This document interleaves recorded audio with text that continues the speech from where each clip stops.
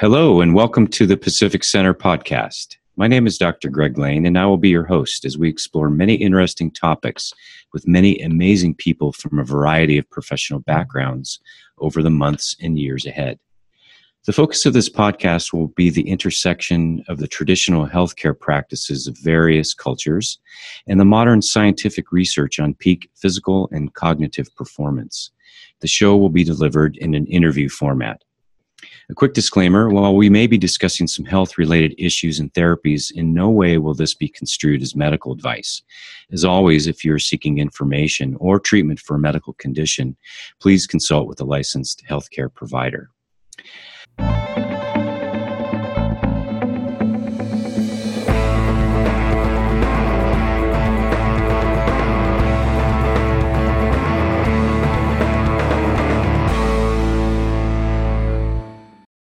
Our guest today is Dr. Joe Tafur, founder of Nihue Rao.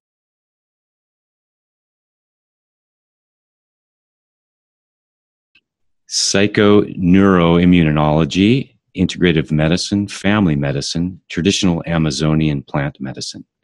Dr. Tafur is an integrative-minded family physician and founding partner of Nihue Rao Centro Espiritual. He is Colombian-American from Arizona, studied biology at UCLA, then med school at UCSD, completed family medicine residency at UCLA, then went on to do a postdoc in the Department of Psychiatry at UCSD, studying low-intensity, high-light therapy, and simultaneously psychoneuroimmunology. Dr. Tafur has been working in and around integrative medicine throughout and after his medical training, working on a variety of academic and community activities with traditional Chinese medicine and yoga practitioners, as well as energy healers. He's been studying traditional Shipibo plant medicine for the past 5 years and is now apprenticing under Ricardo Amaringo at the Nihue Rao Center. His primary interest at this time is in spiritual healing and in working to integrate practices like Amazonian shamanism and other traditional approaches with modern healthcare. Dr. Tafur's book, The Fellowship of the River, explores his extensive experience with ayahuasca and traditional medicine in the Amazon rainforest. And during his extensive work at the Peruvian Healing Center, Nihue Rao Centro Espiritual, Dr. Tafur studied traditional Amazonian plant medicine, or TAPM, and Shipibo shamanism under Master Ayahuasquero Ricardo Amaringo. At the center, he learned how shamanic approaches can help to heal modern health problems like anxiety, depression, PTSD, migraine headaches, and digestive problems. Dr. Tafur continues to work in both allopathic and shamanistic medicine and is focused on connecting the worlds of academic, medicine, and spiritual healing. In his years at Nihue Rao Centro Espiritual, he collected a number of integrative case studies from which he developed his theories about bridging modern medical understanding and the profound world of shamanic healing. Woven into the stories of his Amazonian adventures, Dr. Tafur has summarized these theories in his thought-provoking new book, The Fellowship of the River, a medical doctor's exploration into traditional Amazonian plant medicine. We're going to be speaking with Dr. Tafur from his home in Arizona. Dr. Tafur, welcome. It's so great to have you with us today. We're really honored. Thank you. Thank you very much. I'll just clear up one thing from the bio because it might be an older one. Okay. That, I don't know. I've been involved in the Amazon since 2007. Mm-hmm. And then more intensely studying since 2011. Oh, thank you for the clarification. Yeah, no problem. So let's dive right in. Can you give us a brief history of, how did you get involved anyway with ayahuasca and the region, and then we'll kind of dive larger scope here. Yeah, so I went to UCSD for medical school in San Diego. And I got depressed in medical school, and I was having a hard time, and I was like, I kind of get into all those topics in the book, and I tried a few different things. My dad is a psychiatrist, and I eventually, after kind of, benefiting a little bit from just normal treatment, but still not feeling quite well, I entered peyote ceremony in Arizona. I had an Mhm. opportunity to try peyote in a kind of a spiritual ceremonial context, Mhm. and I had a really profound healing. Mm. And so I felt a lot better, and I became very curious about plant medicine and the shamanism. Mhm. And then my family is from Colombia, and I had heard about ayahuasca or yahe, as they call it in Colombia. Mhm. And I had a family connection. My grandfather's best friend was a botanist that had spent some time in the Amazon, and so I was aware of that. And so because of the kind of profound uh, response that I had to peyote, and as I got to know more kind of medicine men or people that were working with peyote, I became very curious about. I wonder what they're doing down there, with ayahuasca. Mhm. And so I wanted to go down, and I had an opportunity to go with a friend, and I had a very impactful experience. I was really taken by personally by the experience, but also like very impressed by the kind of healing work that I was seeing happening, Mhm. through this traditional kind of a medical system, Mhm. and just the amazing results that I was observing. And so I started going back, and then for myself and to kind of learn more about it.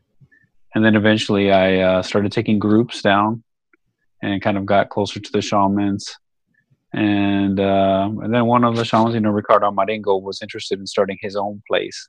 Mhm. And he invited myself and Svita Mamesh and a few other people to join him to start a new healing center, which was Niwerao. Okay. And so then, yeah, we did that. Uh-huh. And that what year was that? How long have you been doing that? Niwerao opened in 2011. Okay. So yeah, it's like really 2018. So it's really 8 years because it's still, during the whole 2011. Mhm. We started, we bought the property in 2010, started constructing, building, and so it's been working for about 8 years. But like at the end of 2016, I stepped out as a business partner and Mhm. am selling my shares of the center to Ricardo. Okay. Yeah, but I still take groups there and consult with them. Uh-huh. Can you give us a sense of what that Niue Rao looks like? You said you sold shares, and what is it, a big piece of property with It's a big piece of property. Niwerao is like a 20-acre property in the okay. forest outside, about an hour and a half outside of town, Mm-hmm. up against a very large national park. Mm-hmm. And so then it's a retreat center, for kind of in a rustic kind of construction style, traditional style with leaves, thatched roofs Mm-hmm.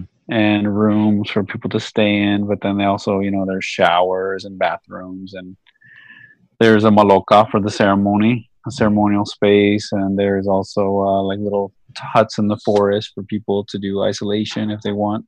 Mm-hmm. And there's also, there's a space, there's an art maloka, and there's a space for people to do creative work. Mm-hmm. And there's also, there's a kitchen and a dining area and like all that kind of services that people have.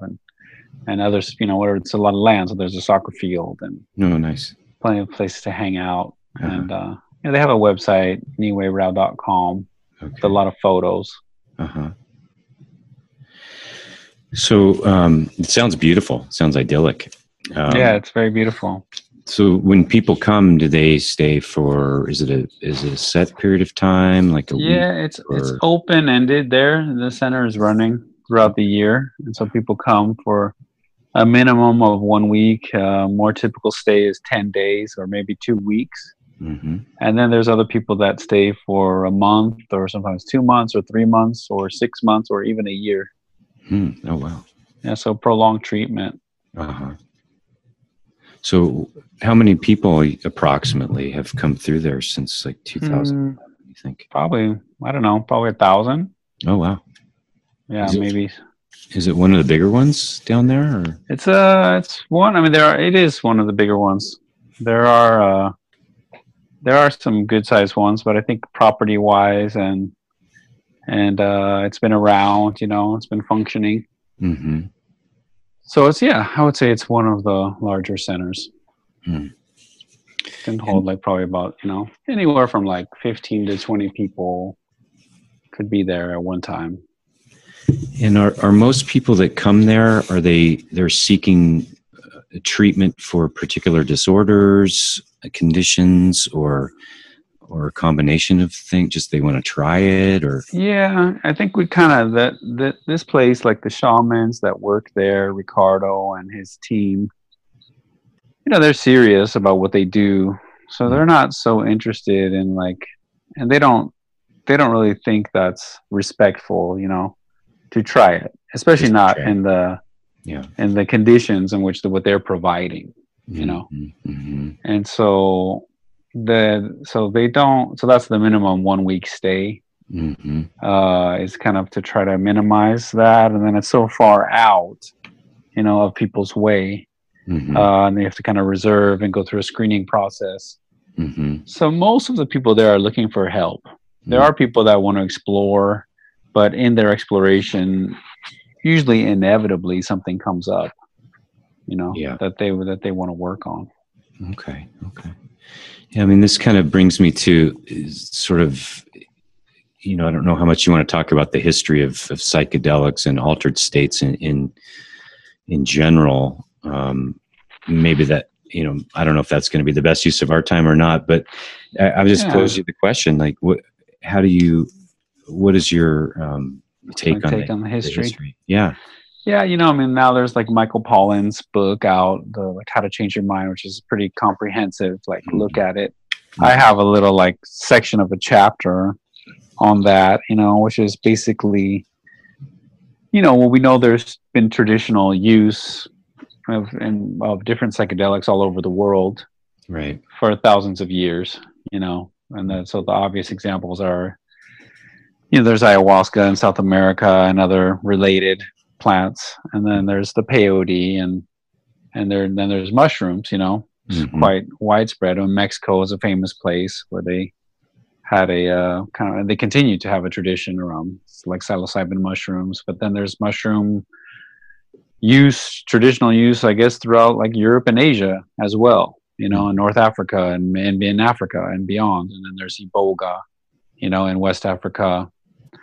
And so those are some of the examples of what's been going on for thousands of years. And as far as modern Western culture, or maybe just American society, it's kind of, in the early days, in the 40s and the 50s in Europe and North America, they discovered LSD, and they isolated psilocybin from the mushrooms that were being used, down, and they isolated mescaline, from the peyote, and they began to do research on it, and they were considered very promising substances to learn about neuroscience and brain chemistry, and also human psychology and the treatment of all kinds of forms of mental health problems, initially, including addiction was a big focus, but then other things, trauma related things. So then that was going on in the 40s and the 50s and into the 60s, and then LSD and things like that kind of leaked into the population at large. Right. And were kind of being used outside of the clinical setting. And then eventually, that led to the whole thing, right? The psychedelic 60s and the hippies and everything. And that whole movement, which eventually kind of aggravated, the authorities. And then there were other concerns about just kind of reckless use. Right. And just it's new to everyone. So, they're just challenging to the establishment, and so there was a counter movement from the government to shut it all down.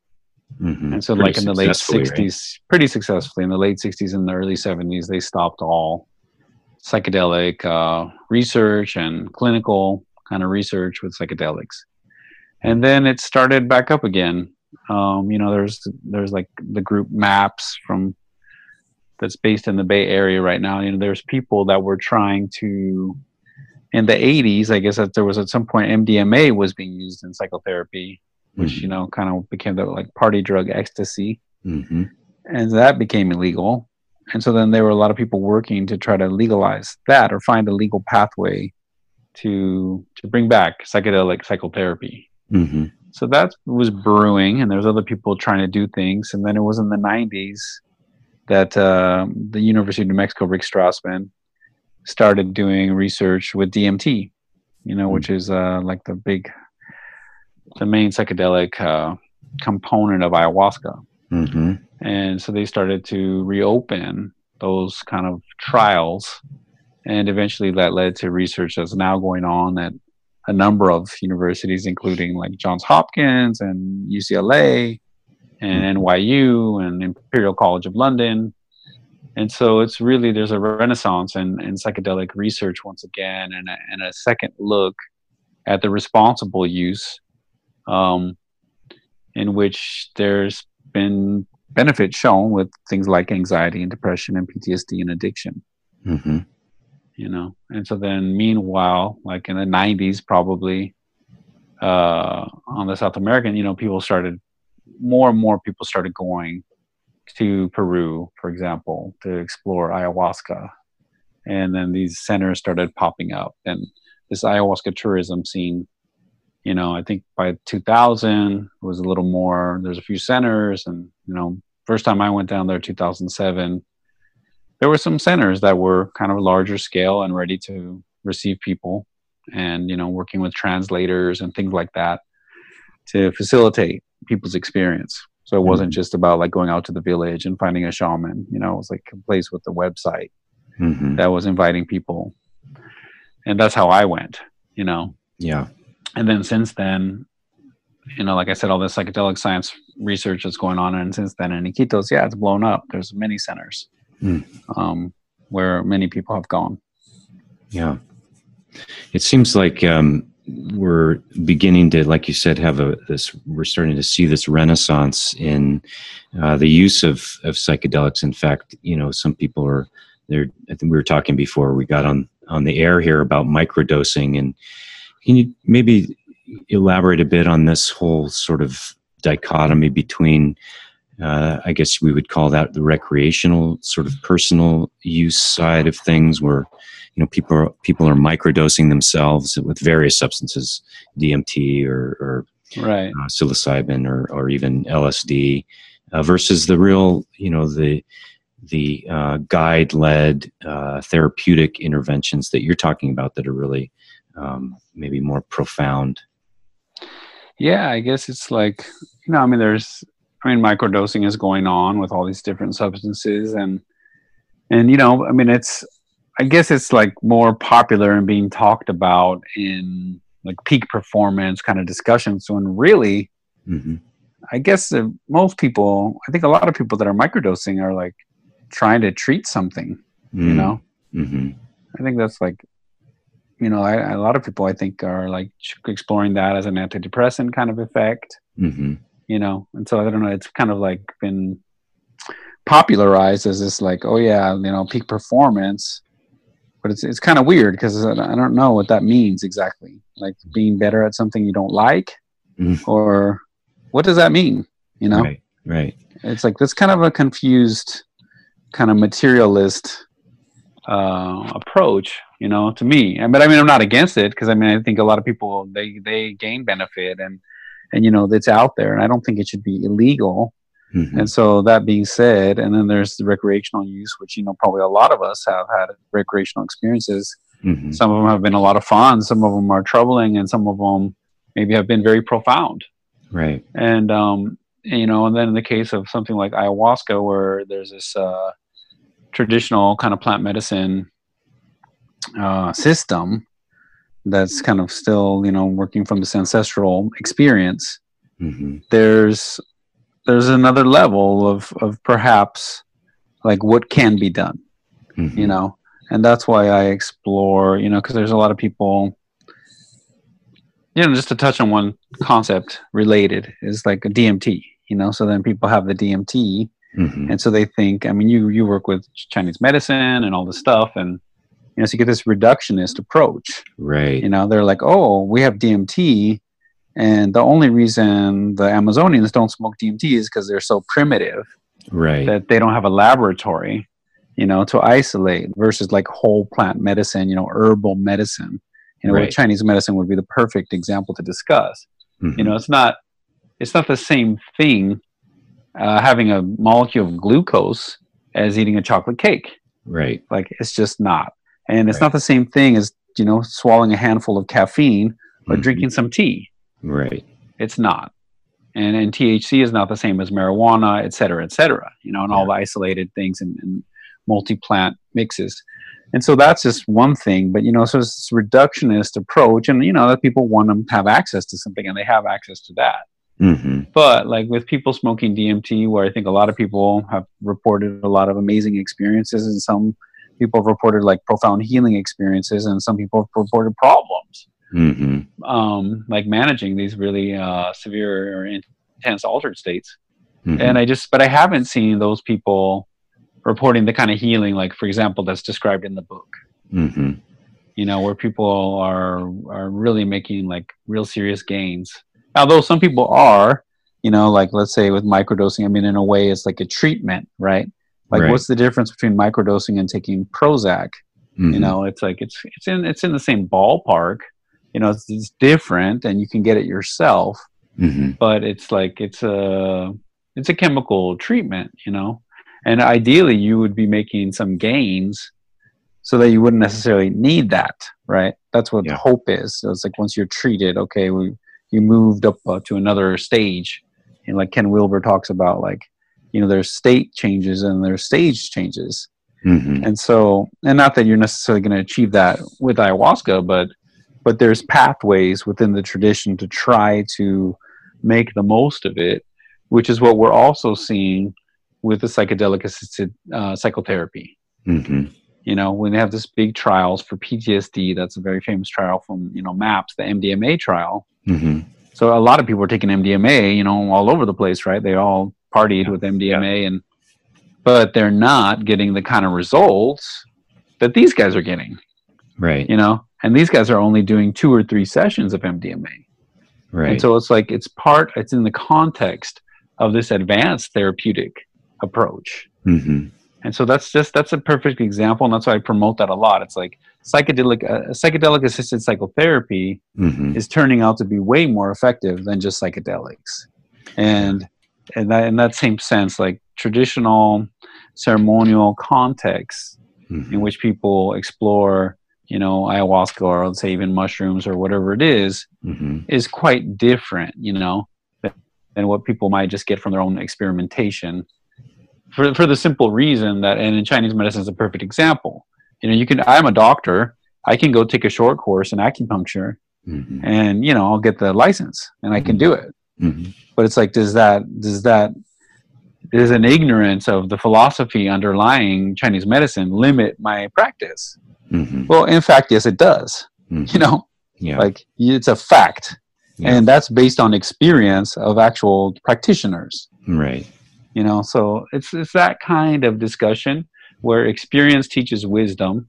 Mhm. And so, you don't, like, I bring it up all the time, architecture is like, not, somebody didn't just figure it out by themselves because they're such a prodigy, Mhm. that was like, received the revelation and the message Yeah. that they know how to do it. It's like, actually, it's built on like hundreds and thousands of years of experience that allow us to live in the kind of buildings we live in today. Mm-hmm. Yeah, I think that's a really important point. Well, you made a couple of really important points. Obviously, the synthesis of DMT is definitely not the same as the whole plant structure and all the molecules and all of the interaction between the plant terpenes and flavonoids and whatever else is in there, and just the magic of the whole plant, if you will. And then the guide aspect, the teacher aspect, and the even the group. If they're in the group or they're sure. It's very impactful. Like, there's no question that, and that's a lot of that's part of what's missing for people, and that's what I think can be so therapeutic for people in places like Nihue Rao and kind of ayahuasca retreat center that's run well, that's run responsibly. There's a lot of ways it can go wrong, but is that, like, I bring it up a lot, is Malidoma Somé, an African shaman. He says, well, what's missing in the West is they're disconnected from nature, they're disconnected from community, Mm-hmm. and they're disconnected from spirit, you know. Mm-hmm. And so those are three things that really, you know, you could he makes the argument that this really disturbing to the mental health of the society. Sounds like a bad place to be. It sounds like USA, you Yeah. know, and I mean our the Western culture, world, yeah, the Western I world, would you say, know. yeah, for sure. Yeah, so then it's hard on us as human beings. And so once you get people, Yeah. you know, into a natural setting in a retreat center, that's healing, and we have this forest bathing research and all that kind of stuff. Mm-hmm. And then you get them in community, you know, because a lot of these problems are rooted in relationship problems, Mm-hmm. you know, whether it's childhood stuff and those kind of things that affect people's emotional development. Mm-hmm. It's like, so sometimes you need a social solution, you Yeah. know, to help people work these things out and allow the social kind of community to create a network to allow people to kind of explore things that alone is just too high voltage. Mm-hmm. And then the last part is like, you know, some kind of mystical context where, you know, a simple concept like hope, you know, could actually be like celebrated and not like, you know, I don't know, become this like topic of some kind of intellectualization. Mm-hmm. It's like you want your children to hope, you know. Yeah. So it's like this, you allow the common sense, like I say, where the mystery, you know, what's mystical, what's spiritual. I guess to me, it's like those things which we experience that are beyond the understanding of our mind. But the key point is that we experience them. Like that's what we're talking about. We're not talking about some made up thing. I'm talking about something that somebody went through and they lived it. Mm-hmm. And it's like, so they're, you know, in other words, we don't have to deny strange phenomena happening to us in our own life, Mm-hmm. you know. And there's a huge, like in the Western kind of scientific rational point of view, it's like, well, that's kind of like the first step is like all of a sudden everyone's going to throw away their subjective experience of this life. It's which is ultimately like very foolish, and you wouldn't do that, you know, in a dialogue with a loved one. You know, people do, but it's ultimately considered a very cold-hearted kind of approach to take with somebody. You know, and it's going to hurt somebody and it's going to cause problems. You know, if you can't like try to have some kind of compassionate understanding to some of the mysteries that people experience. Mm-hmm. You know, it sounds a little bit like what you're saying is that these substances, ayahuasca, et cetera, psilocybin, I've read this and I've experienced it. They're the keys sort of to unlock the door a bit. Yeah. You know, that's what a lot of people say. So then they kind of like, in the case of ayahuasca, like, I think there's a further like therapeutic experience, you know, and you know, so that again, get into the thing of the purge. Mm-hmm. So this considered, that's just, you know, primitive. I don't want to purge. I don't like purging. So, you know, just smoke the DMT. Right. But it's like that kind of visceral response quite often is like a big part of people's healing experience. And so then, you know, just like with the somatic experience therapy and, you know, transformational breath work or, you know, other forms of somatic release, you know, even acupuncture, you know, or Tuina massage or whatever it is, but like mobilizing energetics in the body, you know, and allowing something to shift and change or facilitating that. So there's, you know, there is that aspect, you know, just to comment, because in the tradition down there, all over the Amazon, like the tea is never named for the DMT containing plant. You know, it's named for the ayahuasca. The ayahuasca is seen as the vine is seen as the, you know, the grandmother of it all. And that the visions, you know, they can be informative and they can be revealing, but that the power of the medicine is not there. The healing is not there. So that there's a healing power, you know, in the vine itself.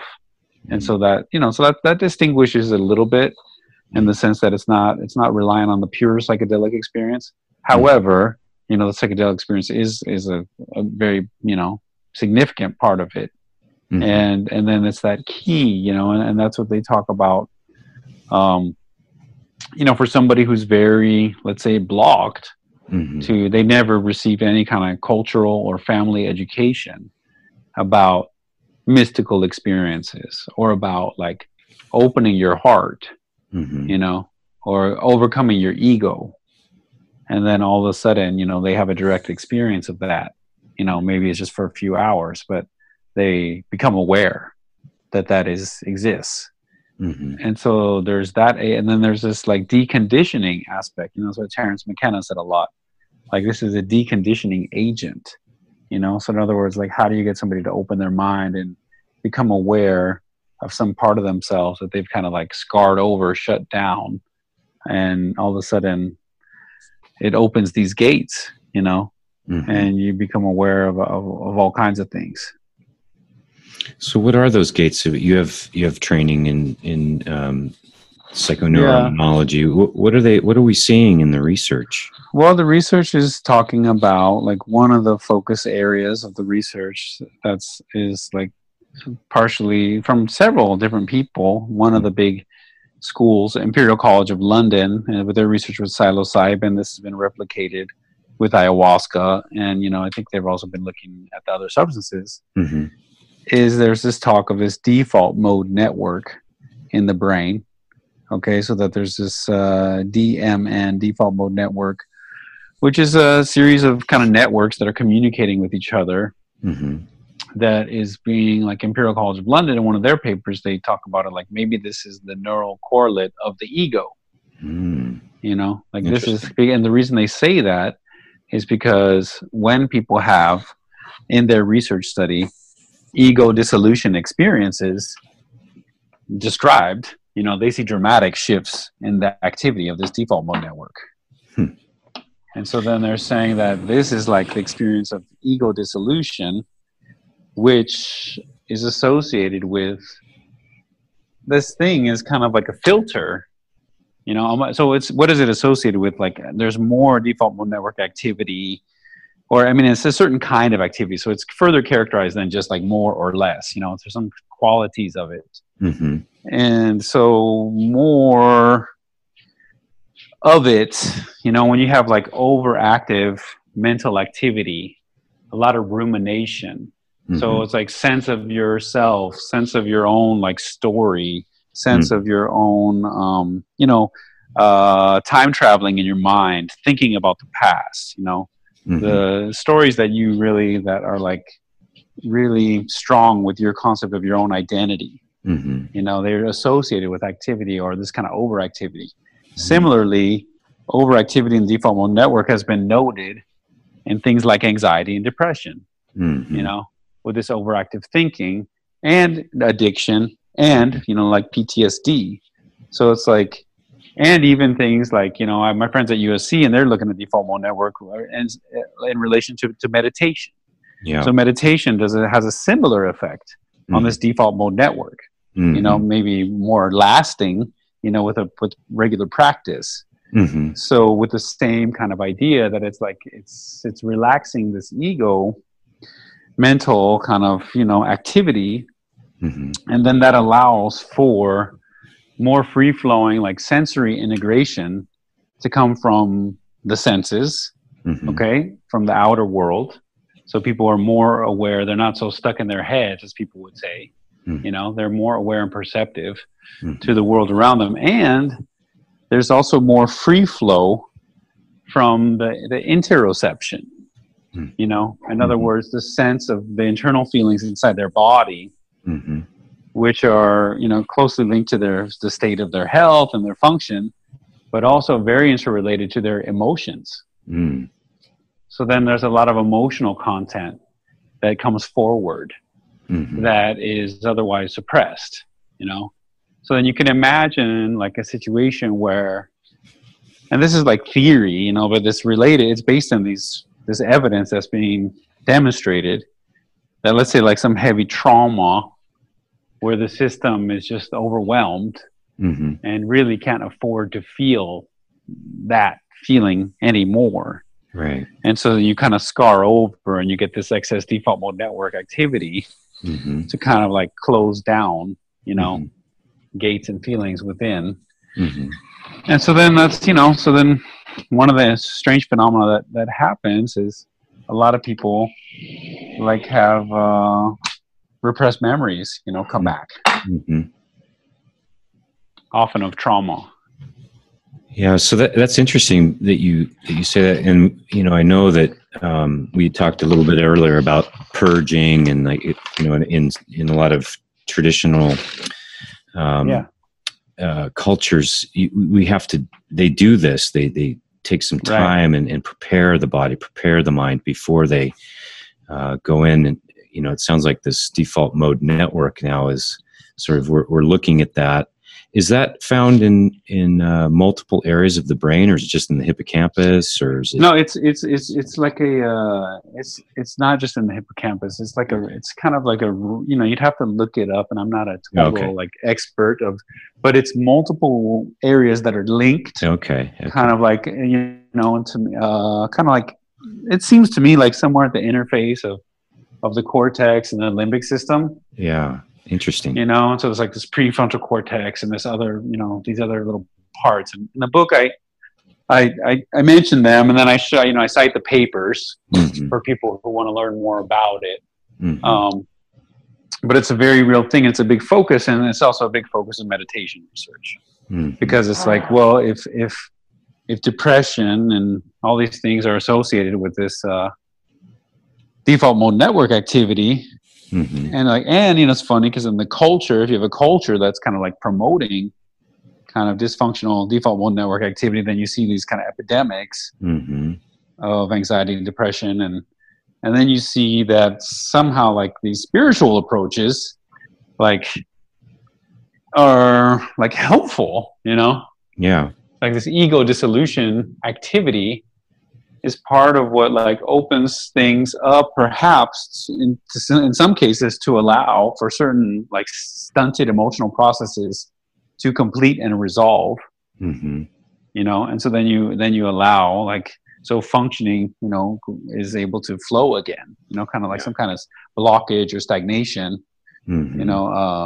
That would have it would be multiple areas of the body involved, but this is part of it. So in the focus of neuroscience, like that's been a big hot topic, and it's just real interesting with the meditation that it's just going together. Mm-hmm. And then there's this one other extra piece, that is also consistent in like a lot of the research and people's experience in the psilocybin research is once you do this, once you kind of get people towards this ego dissolution, and then we hear about this in meditation as well, then quite often people have a mystical experience. Yeah. It's like in the psilocybin research, it's like, wow, that's very high, percentage. So they're saying, well, this is kind of how it works. Like turn off the default mode network, and then all of a sudden you kind of get this access to something else. Yeah. It's like like you said, the deconditioning agent. Yeah, exactly. The switch is flipped off or on, whatever you want, however you want to describe it. Yeah. So it allows for, so it's this catalyst that allows for something to reorganize, and that's one of the ways some people, and again, that's like this larger context, like how do we help people reorganize in some effective way? Like they're doing with this psychedelic assisted psychotherapy, where they're getting these high percentage results of lasting effects. And so it's like, okay, so you prepare them just like we prepare the people to some degree in the Amazon tradition, like you said, with a vomitive and with a particular diet, and try to like lay down the groundwork. In Ayurveda, they do a lot of vomitives and enemas and all kinds of stuff like that. Sure. And then, I've run into that in South Africa as well. Traditional medicine, they do a lot of vomitives and, steam, vapor baths and all that kind of stuff, which I think is all associated to this, the release of some of this emotional, trauma quite often. Yeah, so that's sort of That's kind Go of ahead. even seeped its way into, America. And I don't know about the rest of the Western civilization, but this concept that it sort of exists in this concept of detoxifying, right? I mean, liver Exactly. detoxes are everywhere. So it's in our consciousness, our collective consciousness to a certain degree. We know we have to detoxify. And so like what's a little, what the book is trying to say. And I think, like Chinese medicine, for example, is very fluid Mm-hmm. and like kind of like the emotional connection to physical disturbance. Mm-hmm.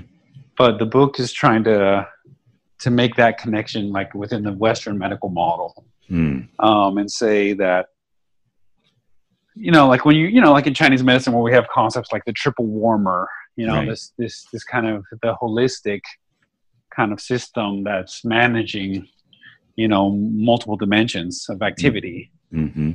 And so then that's when we start talking about this default mode network. And then I get into like the psychoneuroimmunology stuff, because that's this whole mind body research that's kind of delineated this constellation of elements of your psychology that are connected to parts of the brain, and let's say in the limbic system, the emotional brain, and the way that's wired directly into your autonomic nervous system, which is controlling digestion and heart rate and blood pressure and all that kind of stuff. And these holistic kind of body responses and sweating and the expression of your emotions, whether it's blushing or your stomach rumbling, in response to some kind of anxiety or whatever, anxious diarrhea, sweating, Right. So it's like, this is where the emotions are expressed on the kind of from that Western model. And then you have that is directly wired into the immune system. And so we see these inflammatory responses to, stress, for example, with cortisol levels changing and, poor wound healing, as we kind of started out this conversation or earlier we were talking about, or, and then the endocrine system, hormonal imbalance related to that with the cortisol and adrenaline, being the most obvious examples. With connection to this fight or flight and stress and emotional trauma. So where you have PTSD is in, that's what I'm trying to make the argument. Like this is a disease of the emotional body. So it's not simply like a psychological problem.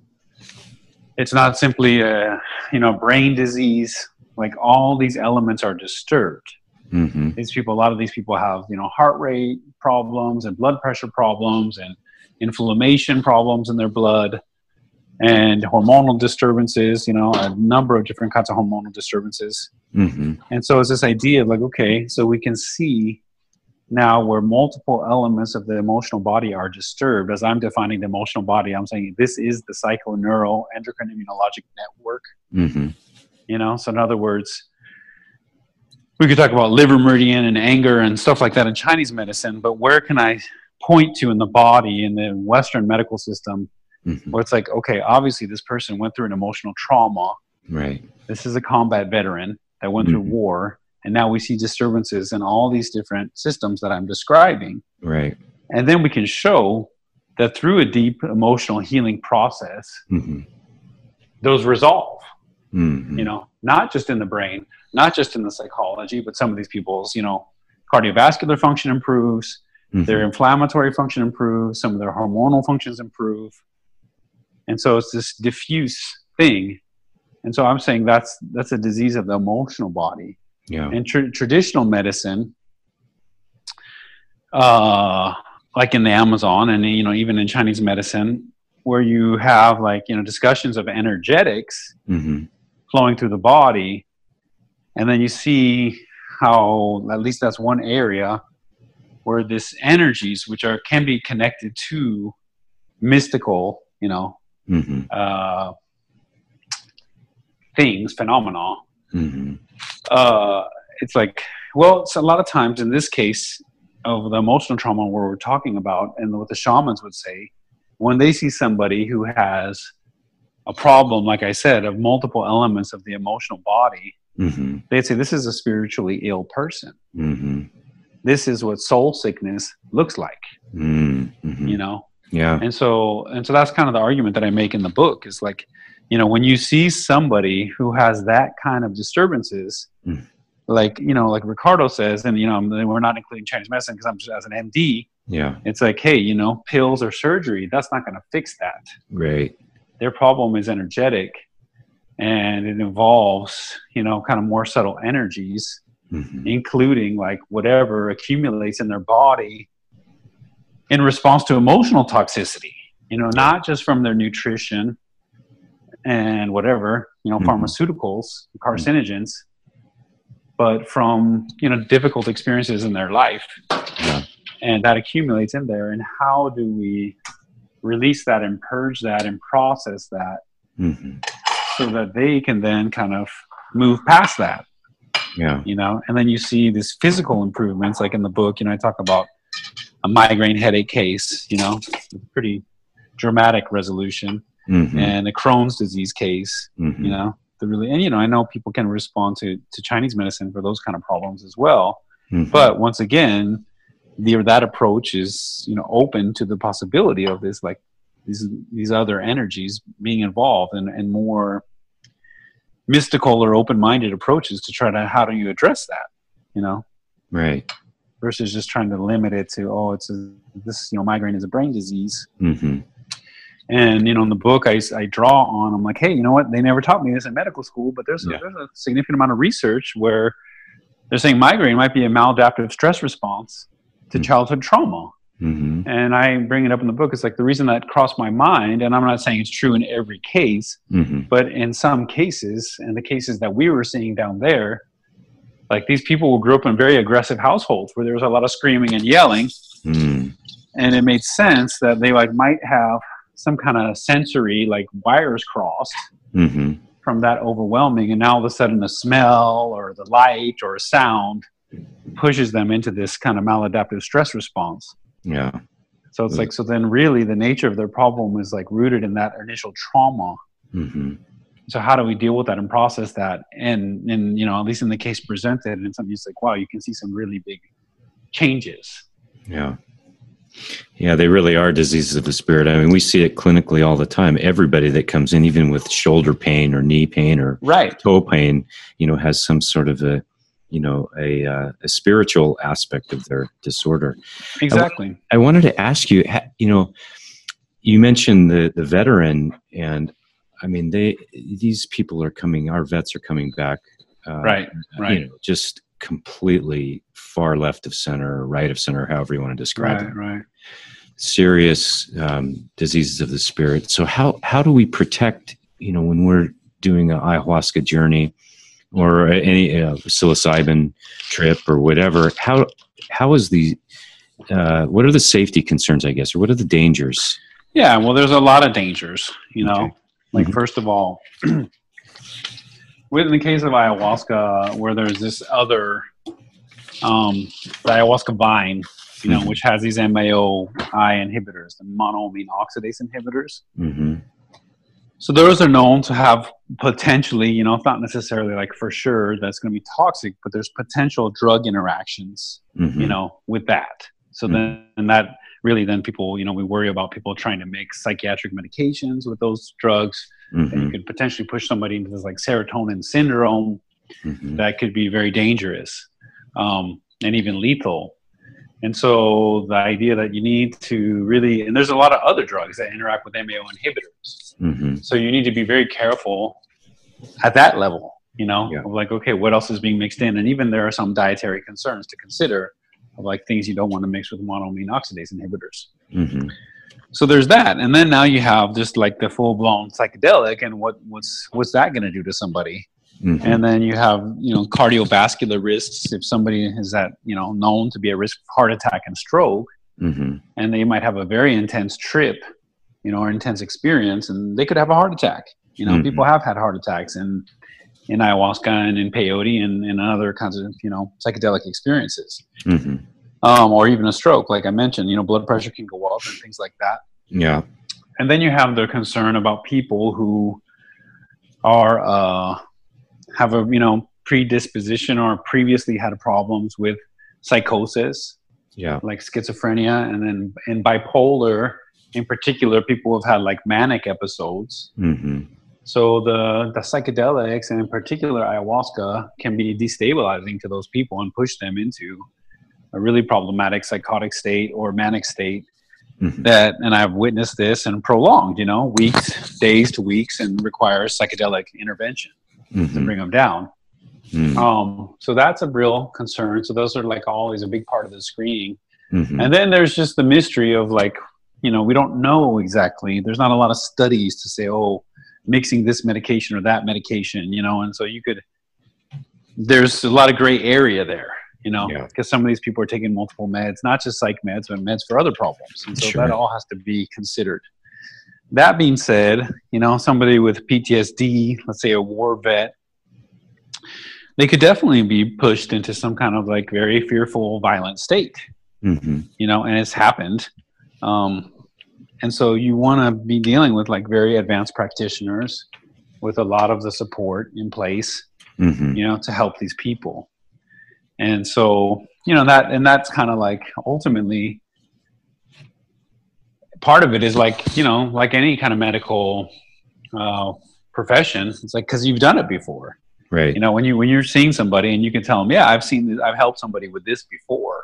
And so that's like the confidence, that you draw from. And so, I know there's a lot of excitement, and there's places that are focused on that, and everybody wants to look. And so that, it's a potential, and it's just very powerful. And I think there's a movie coming out, From Shock to Awe.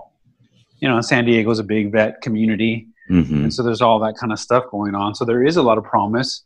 And in the interim, something that'll be like maybe softer for some of those people and maybe less risk will be the MDMA assisted psychotherapy, which is coming down the line, and the research study is expanding in this year and next year, with a plan to make it available in 2 years to patients. Like it's gotten to that point. It's at that level where the FDA, they're in their final phase of trial with the FDA because of the results that they're getting. They're kind of getting fast tracked. And so that'll be, something. That's huge. And so that'll be available to those guys. And sometimes, maybe some of them are going to benefit more from that. Maybe some will benefit more from ayahuasca. And so it's just, it's about, but when it comes to ayahuasca, there's legal concerns. It's not really legal in the United States. Right. And, Schedule 1, right? Schedule 1 DMT. Yeah. And so there's the Brazilian churches that have a DA exemption, a couple of them. And there's other people looking for the exemption, or in the process of getting an exemption. And so then, there'll be more avenues eventually. But then, again, it's back to this experience factor.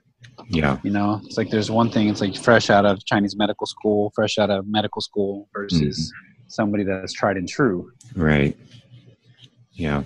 Yeah. It was, even today, and it's amazing that, people are just having more open conversations about psychedelics in general these days. I think, we're almost at a tipping point. We're not quite there yet, obviously, but right. It is shifting. Yeah. It's shifting. And I don't know if you've seen this, but I'm sure you have. One of my students, I was talking to her today on a clinic shift earlier, and I said, "You look a little tired," and she said, "Oh, I'm tired. We had a busy weekend, went to a concert." I was like, "Oh yeah."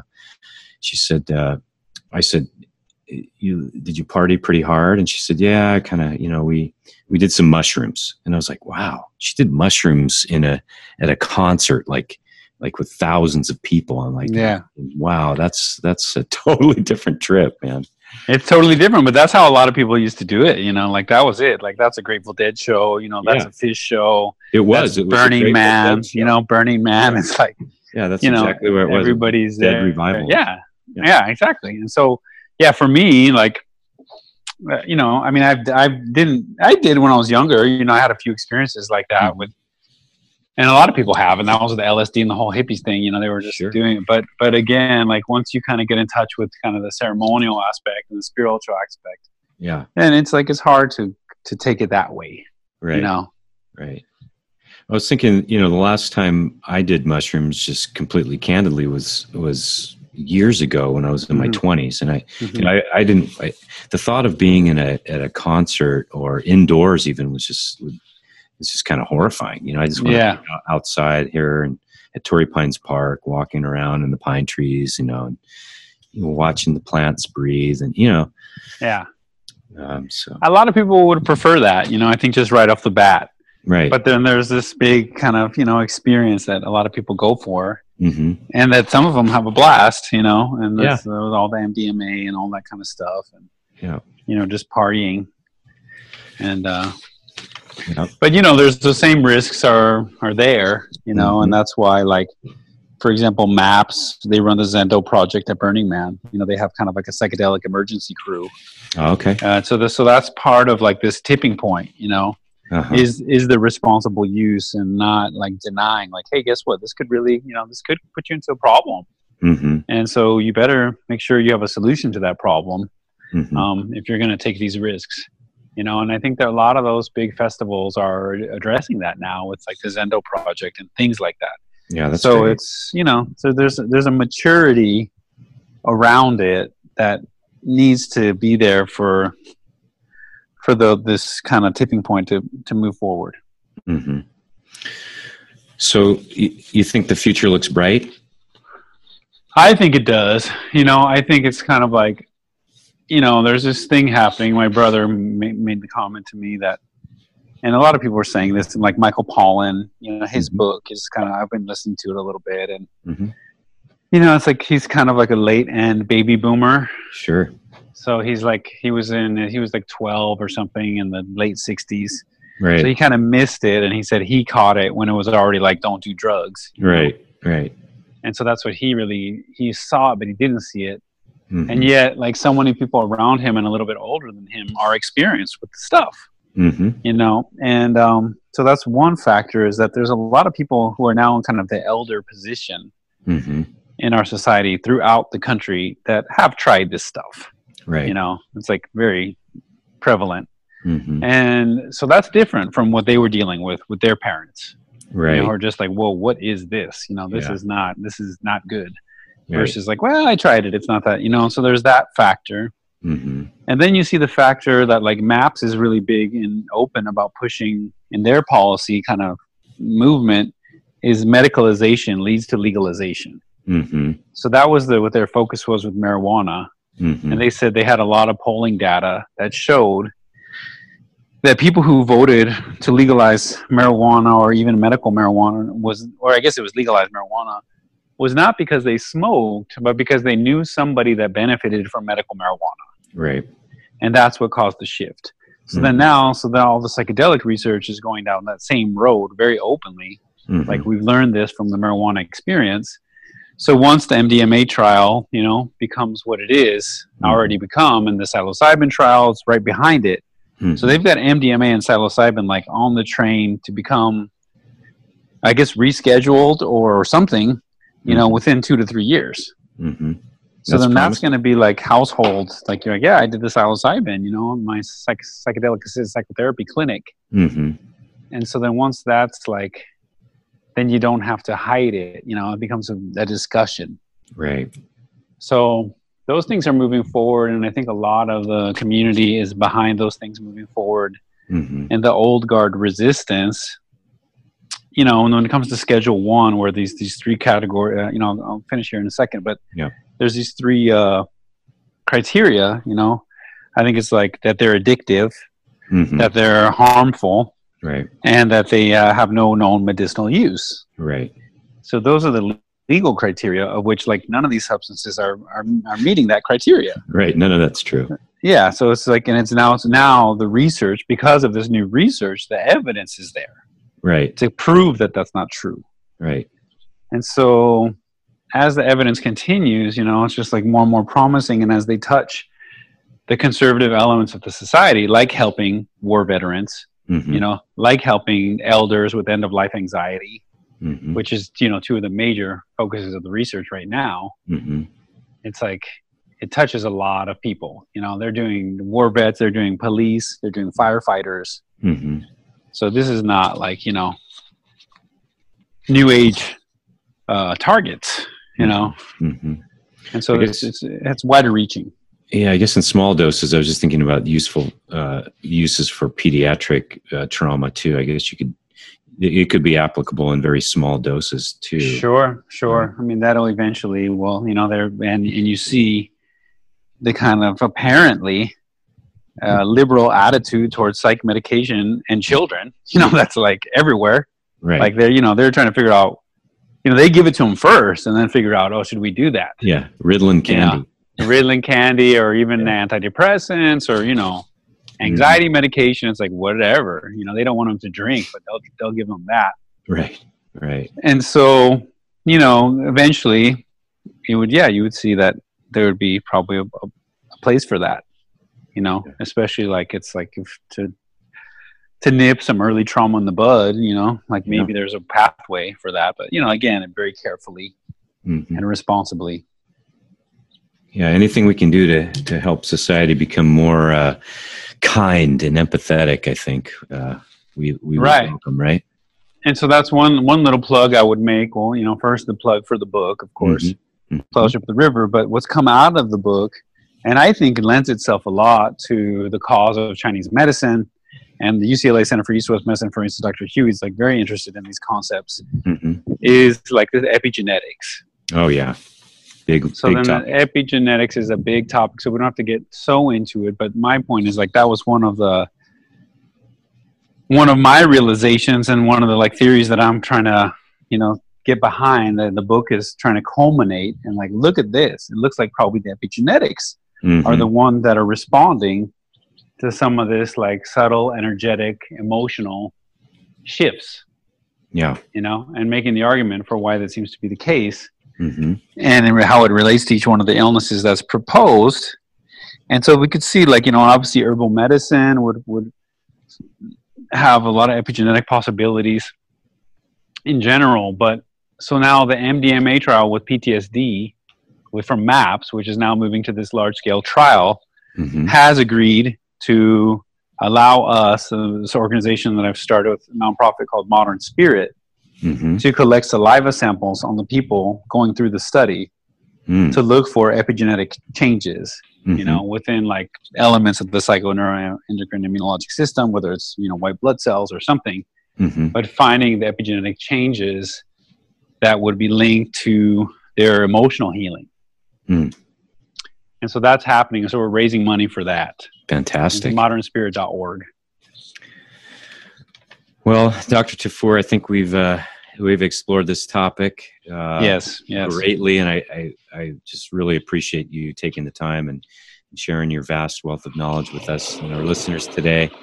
We'll link to your website through our Pacific Center link, and I really have enjoyed the conversation today. Thank you so much. Yeah, thank you so much. Thank you so much for your thoughtful approach.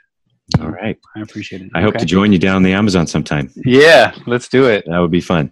Let's do it. Take care. All right, you too. Bye-bye. Bye-bye.